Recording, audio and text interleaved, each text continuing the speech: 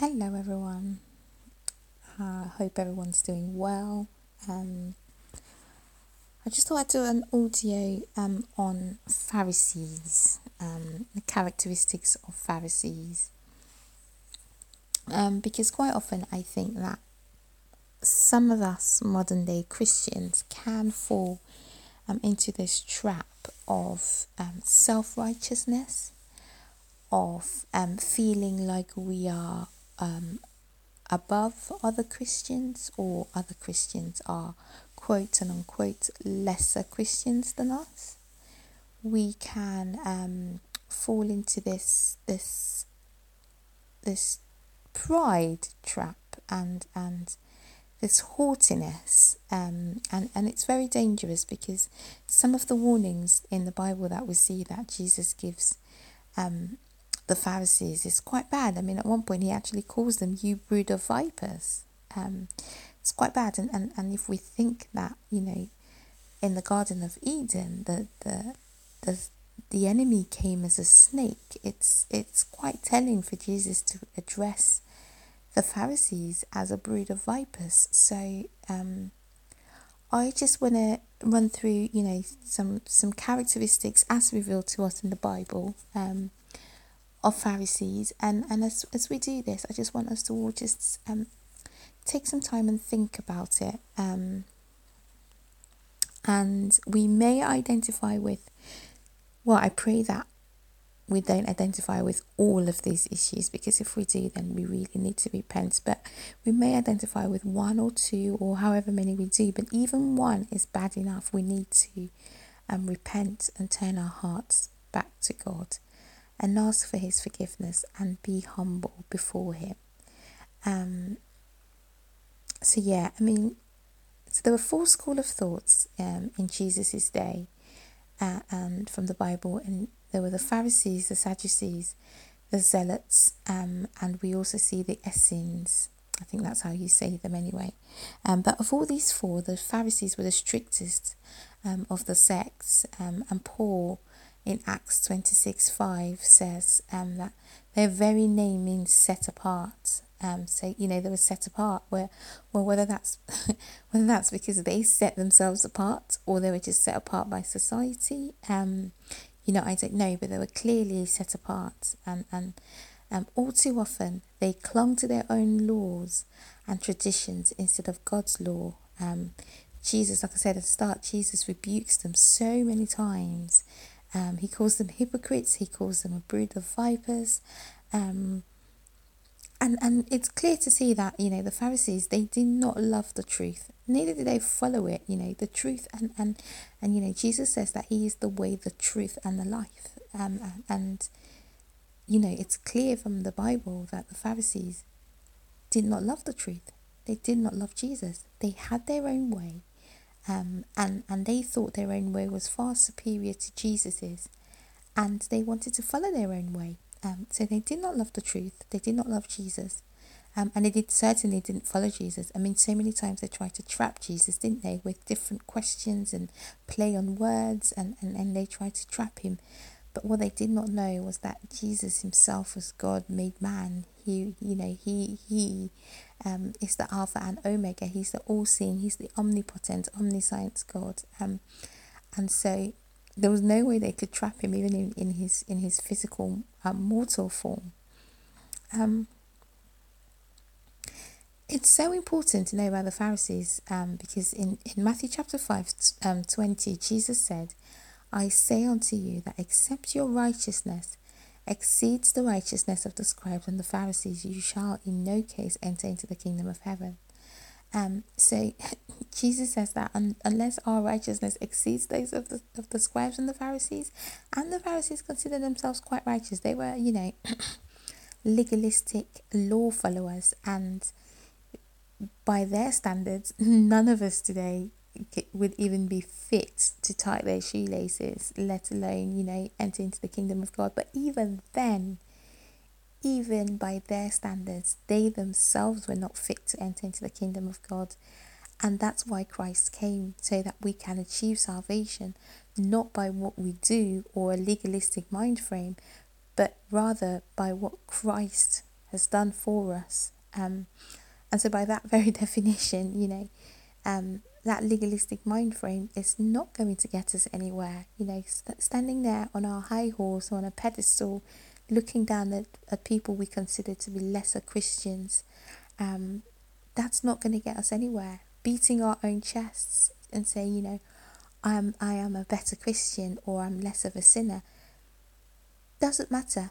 A sinner is a sinner. We're all sinners. The Bible says, for all have sinned and fallen short of the glory of God. We're all sinners. A sin is a sin. And so we all have to repent. We're all in need of God's grace. We are all in need of salvation through Christ. So it's very important that we don't fall into this trap of putting sin into some kind of hierarchy and trying to justify ourselves or our sin and thinking that, we are above sin, because we are not. By our very nature, which is man, we are sinful. Just because somebody is a murderer, it doesn't make them any more of a sinner than us. It doesn't mean that we deserve grace any more than they do. We're all sinners in the eyes of God, and we all need grace. Yes, by our human standards, by our human morality and ethical codes. Murderers are worse. Being a murderer or killing somebody is worse than lying. But in the eyes of God, a sin is a sin. Sin calls for repentance, and sin calls for forgiveness. And there's only one way that we can achieve that forgiveness, and so that's through Christ. But when we set ourselves apart from quote unquote those who we perceive to be lesser Christians, then we really set ourselves up for failure, because then we start thinking that our works or what we do or don't do or achieve or don't achieve will somehow be able to grant us salvation or be able to take us to heaven. But that's wrong. The main characteristics of the Pharisees that the Bible shows us. So first one, it says they threw aside God's commandments and made commandments of men and traditions into doctrines. That's in Mark 7:7-9. We can see here that God gave commandments for the Israelites to follow and for the Jews to follow. But, to the Pharisees, they thought they knew better. So what do? They put aside God's commandments, they set them aside, and then they turned around and used traditions and man-made commandments, and they turn those into traditions and doctrines. And let's be really careful of this, because this also happens in the church today. People sometimes magnify or elevate doctrines more than scriptural truth. It's very important that when we hear something, we are to test it against the scripture. We are to look to it and say, hang on a minute, is this actually in the scripture, or is it a man-made doctrine? And if it is a man-made doctrine, it might be a good one, which is fine, but it might not be a good one. And in the case where it hinders our walk with Christ, we need to go back and say, hang on a minute, is this in alignment with the scripture? And if it's not, we need to toss it aside. We cannot place doctrines or opinions or perspectives above the scriptural word of God. That's wrong. We see in Luke 11, Luke 11:39, Matthew 23:25. We see there that the Pharisees were more concerned with outer purity rather than the purity of the heart. Jesus says that they clean the inside of the cup, but inside their hearts were full of wickedness. So, it's this whole thing about appearances. So to the outside world, they appear clean and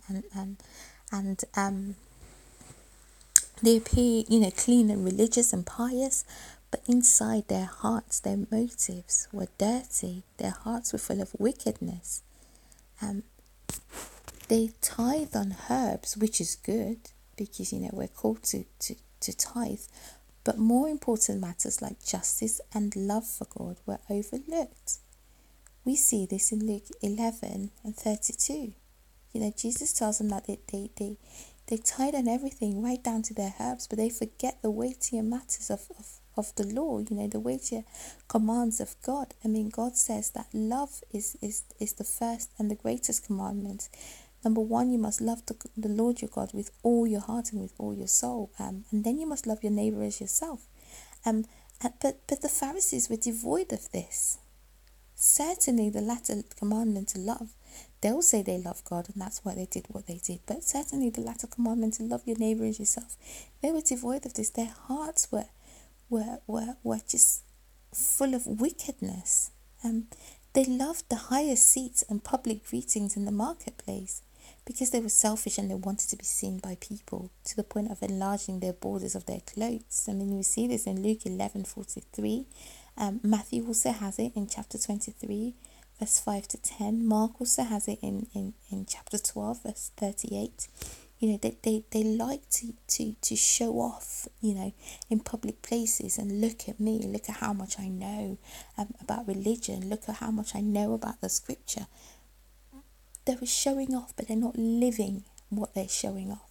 It's all head knowledge.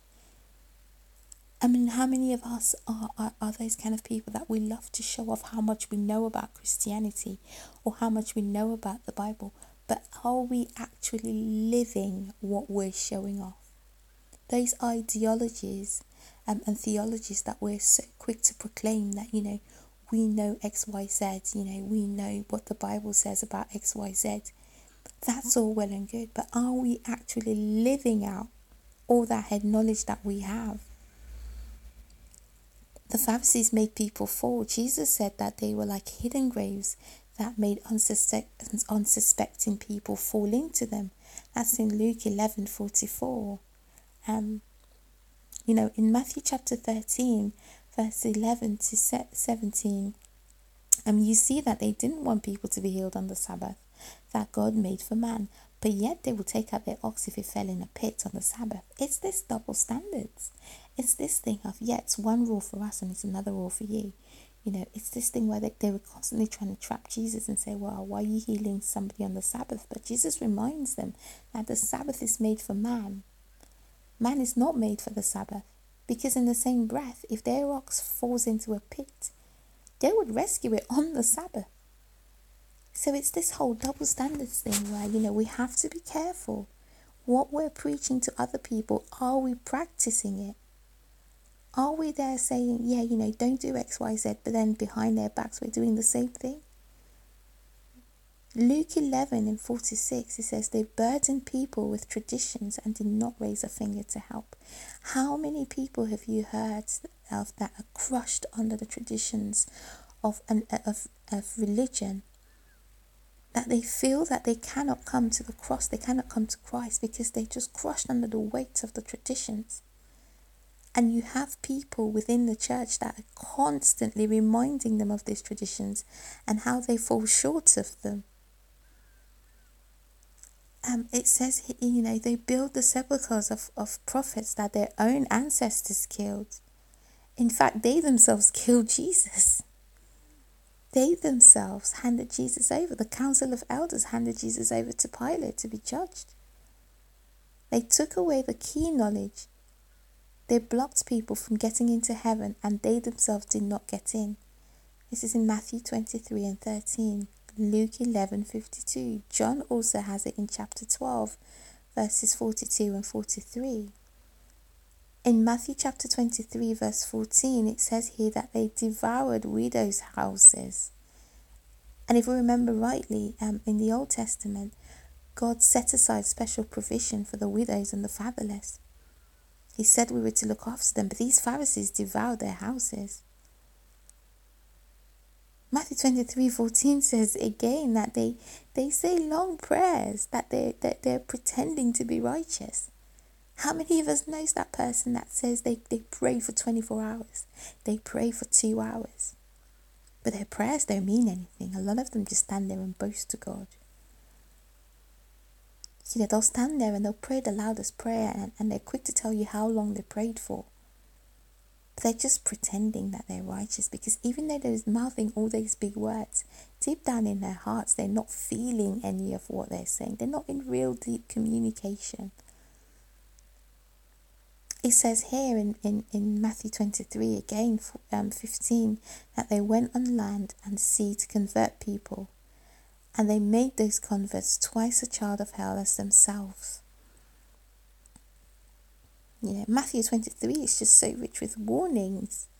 They forbade people from swearing by the gold of the temple, but they swore by the temple itself. In Matthew chapter 7 verse 6 it says, they even praise God with their lips, but their hearts are far away from Him. It's just the hypocrisy of it, and we all have it in us to some extent, some to a higher extent, some to a lesser extent, but it's all there, and we just have to be so watchful and repent to God the minute we see it rearing its ugly head. Matthew 23 16 to 25, Luke 11 44 46, chapter 12 1 to 3, it says here, the Pharisees were fools, they were blind guides, they were hypocrites. John the Baptist called them vipers in Matthew 3 7. In Matthew 16, chapter verse 1 and 19 verse 3, they loved to tempt and accuse and oppose Jesus. We see this throughout, don't we? They continuously try to entangle Him in His talk. Paul, who was a Pharisee, told of his own nature before his conversion. This is just, they continuously try to entrap Jesus. And it's this whole thing, isn't it? You see some people sometimes, they'll try to run circles around you. You'll say one thing and they just have this spirit of not argument really, but just the spirit of just coming back at you with something. And it's, they've always got to have the last word. They've always got to be the one that knows better. They're always trying to catch you out on something, and you say something, and they're always trying to they're always trying to come at you with something. And sometimes it is wearing, and it can actually cause you to sin, because you can just in anger turn around and say something. But Jesus was just above them, wasn't He? Every single answer He gave. I mean, sometimes I read through the Gospels and I'm like, yes, 1-0 to Jesus. And it shouldn't be that way, but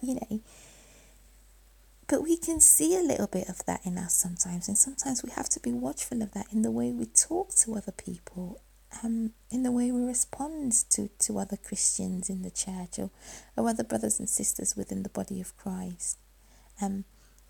They asked for a sign to believe when many were already given.